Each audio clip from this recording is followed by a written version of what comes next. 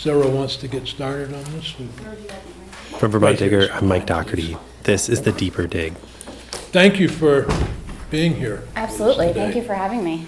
Aiden, tell me about this meeting you covered this week. Yeah, so it was a meeting of the Joint Legislative Justice Oversight Committee met at the State House to talk about the interactions between the criminal justice system and the state's mental health systems. So why don't we start with Sarah George, if we could. So this is a group of lawmakers from both the Senate and the House, chaired by Senator Dick Sears.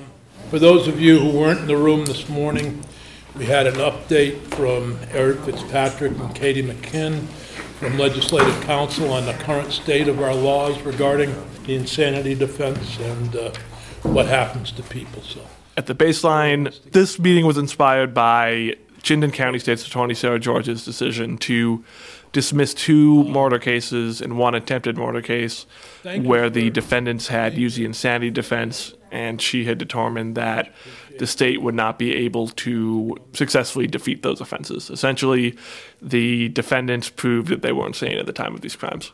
And she said that before they went to trial, we're not going to be able to prosecute these effectively, so we're just going to let the charges drop. Yeah, so she dismissed the cases, and essentially when that happens, the 3 individuals are in the care and custody of the Department of Mental Health. They've been there since these crimes, which happened in 2015 and 16, and each of these 3 crimes is now a couple years old, and these people have been in the care and custody of the Department of Mental Health, and there's not going to be a trial for these individuals after this decision. What was the reaction like when she made that decision? Basically, after she announced, the next day or 2 days later, I think it was 2 days later, the governor sent a letter to Attorney General T.J. Donovan essentially saying that he didn't understand how this could happen. As a governor, as a citizen of Vermont, when there's a public safety risk, that's the number 1 priority of government, and he didn't understand how this could happen. Essentially, considering that the Department of Mental Health, their role in this is as a treatment provider. So when the individuals that they treat are done with their treatment, they move down to a lower level of treatment and eventually get released back in the community. That was his concern. He asked the Attorney General to review the cases, and that kind of started this whole political firestorm between the governor's office and Sarah George, and a lot of different players weighed in, and it was a lot of discussion about this issue. You talked to her kind of throughout this process. I mean, did she think, or did she know that taking that step that she took was going to set off this whole political firestorm? I think she knew that there'd be a lot of feedback on the decision. Obviously when there's 3 extremely high-profile murder cases, one of which was a woman who allegedly shot her shooting instructor in Westford. One of them was a man who allegedly stabbed someone on Church Street in downtown Burlington, and the third one was a man who allegedly killed his wife with a meat cleaver. So these are 3 big cases, 2 of them in Burlington, 1 in Westford. I'm sure that she knew that dismissing all 3 at the same time would really draw attention. So thank you really for having me. It's a context. The conversation is something that we've been having a lot in the prosecutorial world, and I feel like it kind of came to a head recently, as we all know, and I'm glad to have an opportunity to address some of it. How does that lead us to all these officials getting in a room together with a bunch of legislators and talking about these intersections? A lot of conversations have happened after this about the Department of Mental Health and their role as a treatment provider, criminal justice system, their role as holding people accountable for their behaviors in society, and when these 2 interact, which is a lot, as many people today said, trying to figure out the correct way to navigate these 2 systems is kind of how we got to the conversation today. So we heard from the Attorney General, T.J. Donovan. We heard from David Cahill, who's the state's attorney in Windsor County, Matt Valeria, the Defender General, but we also heard from Sarah Squirrel, who's the Commissioner of the Department of Mental Health. Basically, all the different players in this little map here of the 2 systems and how they interact.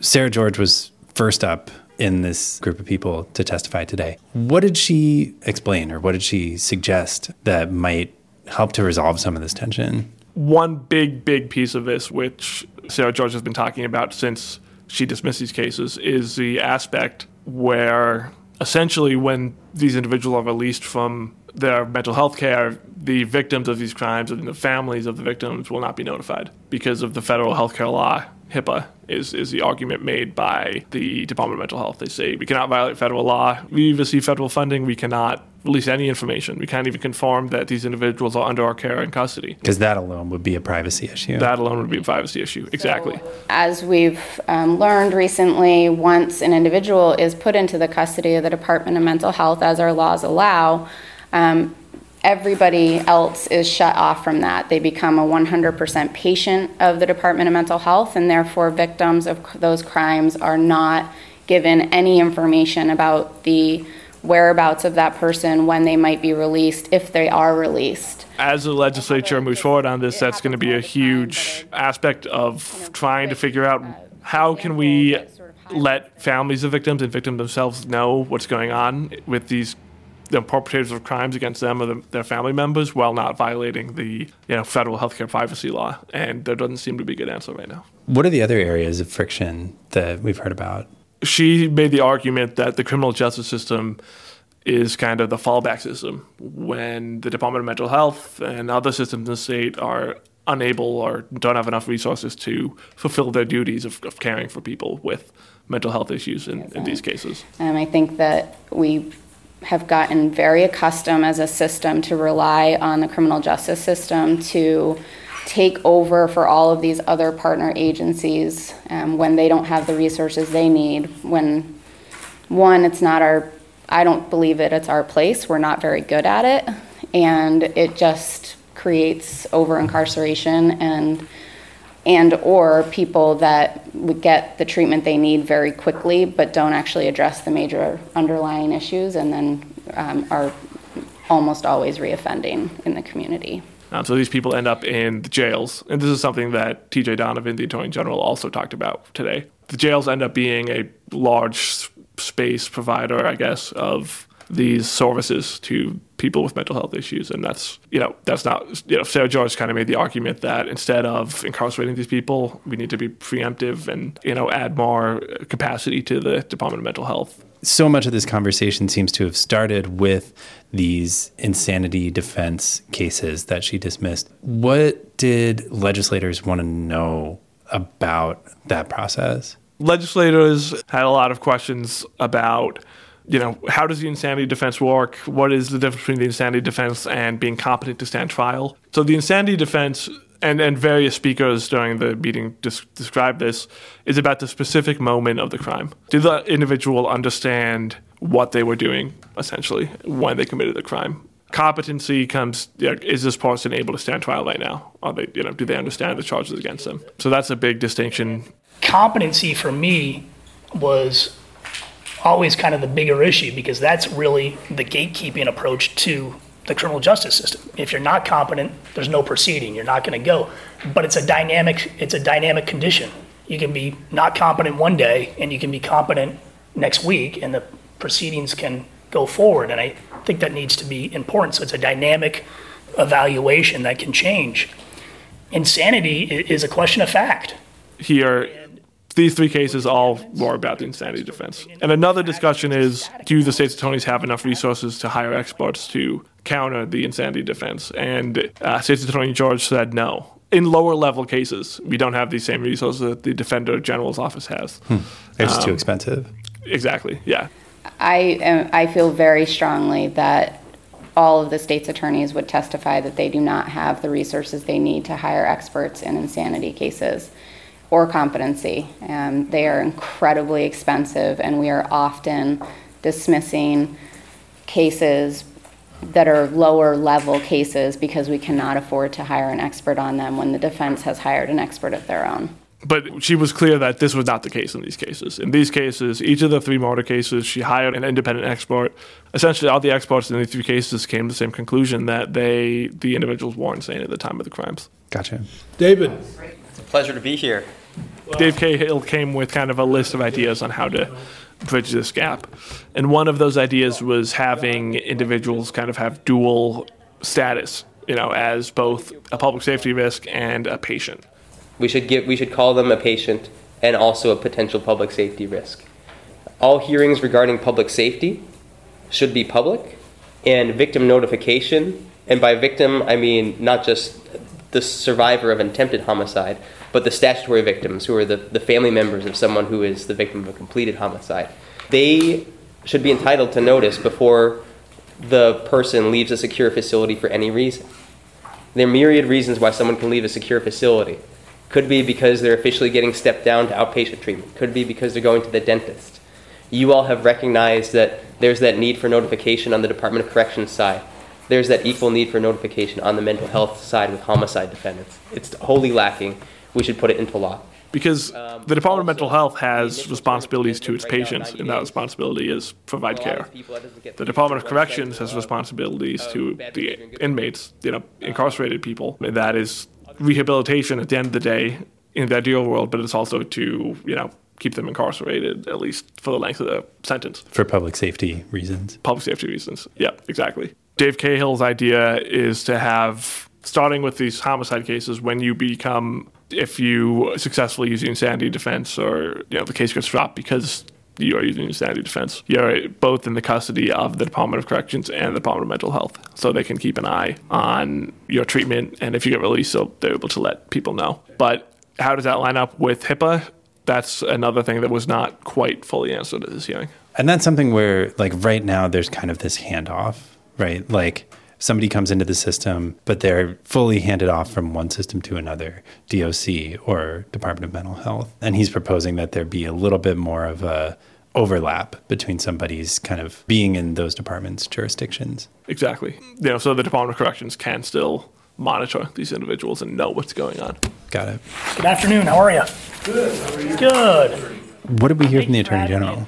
So he's been on both sides of this, and he said, I'm still confused, basically, about how this works. It's a very complicated, confusing system. I think I get a unique perspective on this issue, having been a state's attorney and now Attorney General, where we provide legal counsel to the Department of Mental Health, and I've come to a conclusion based on those unique experiences. I'm still confused on this system. He kind of made the point that a lot of inmates do have mental health issues, and it's not just these kind of high-profile insanity defense cases. I can say without reservation that mental illness permeates our criminal justice system. It permeates our criminal justice system. In fact, I would argue our jails are probably our largest mental health providers and facilities in the state. And these are not the cases that are going to rise to the issue of the Department of Mental Health.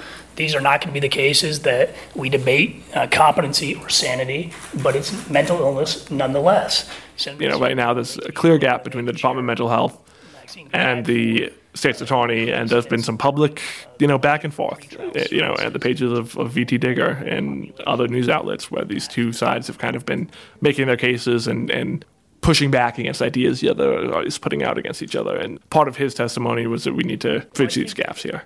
I think the systems are fundamentally different. The criminal justice system is a public safety system. Department of Mental Health is a healthcare system. They're a healthcare provider. We have said that they are a mental health provider in this state.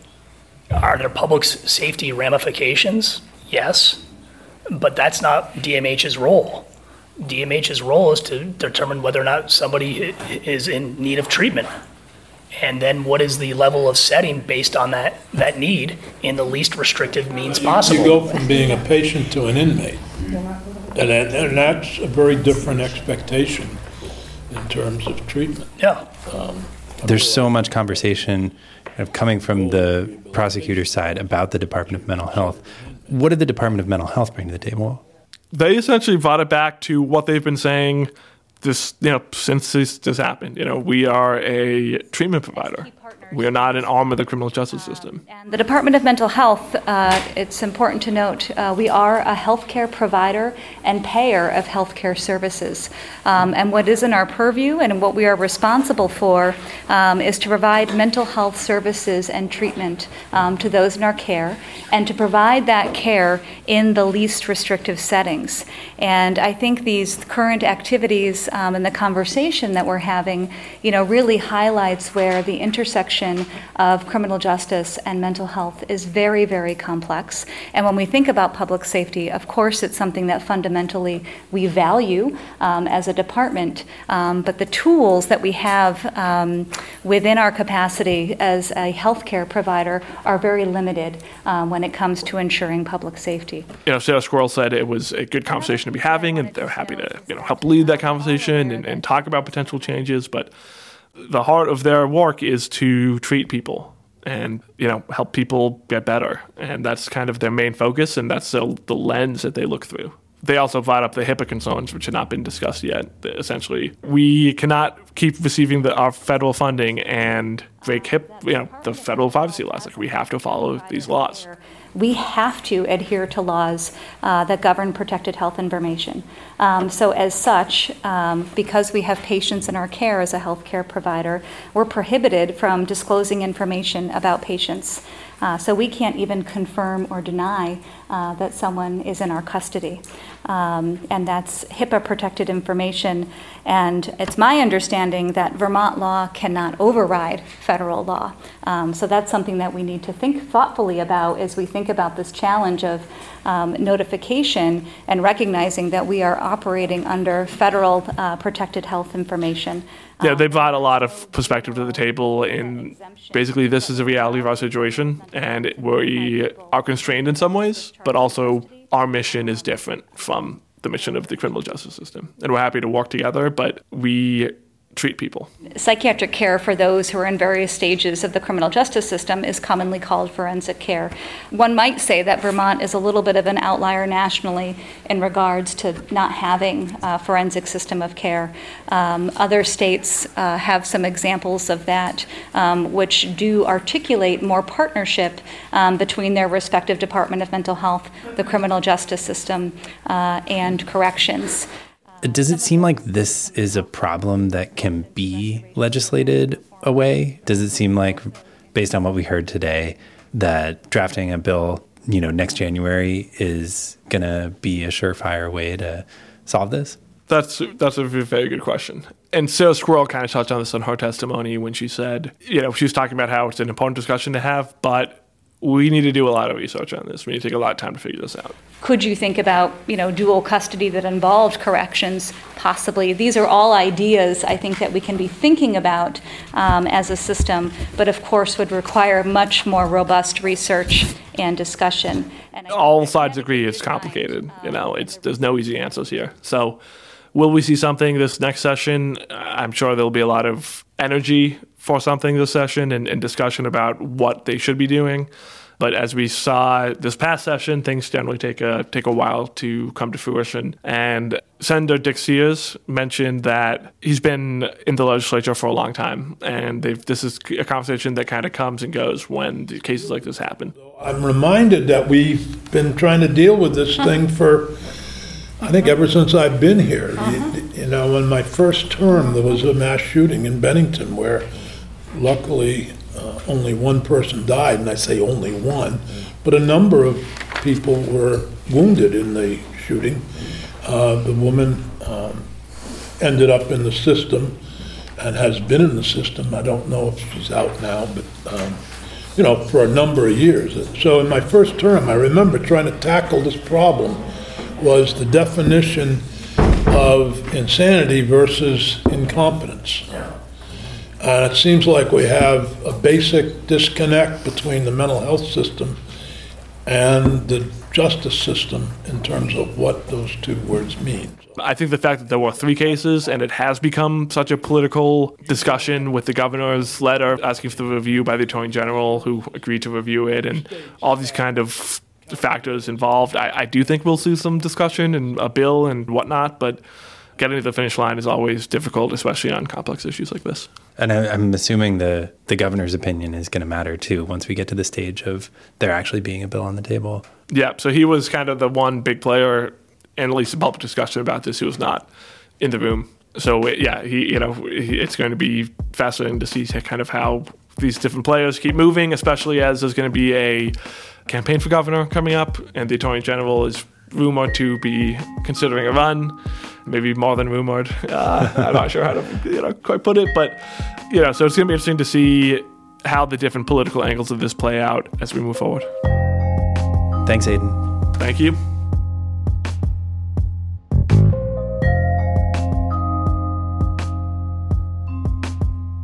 You can find Aiden's reporting on the controversial case dismissals in Chittenden County, along with an extended profile of State's Attorney Sarah George at vtdigger.org. You're listening to The Deeper Dig, a weekly podcast from our newsroom in Montpelier. Every Friday, we go deep on one key story that we've been following. We took a couple weeks hiatus, but we'll be back on a weekly schedule for the rest of the summer. As always, the easiest way to guarantee you'll see new episodes is to search for The Deeper Dig and subscribe in your phone's podcast app or wherever else you listen to podcasts. We'll be back next week with more stories from the Digger newsroom. Have a nice weekend.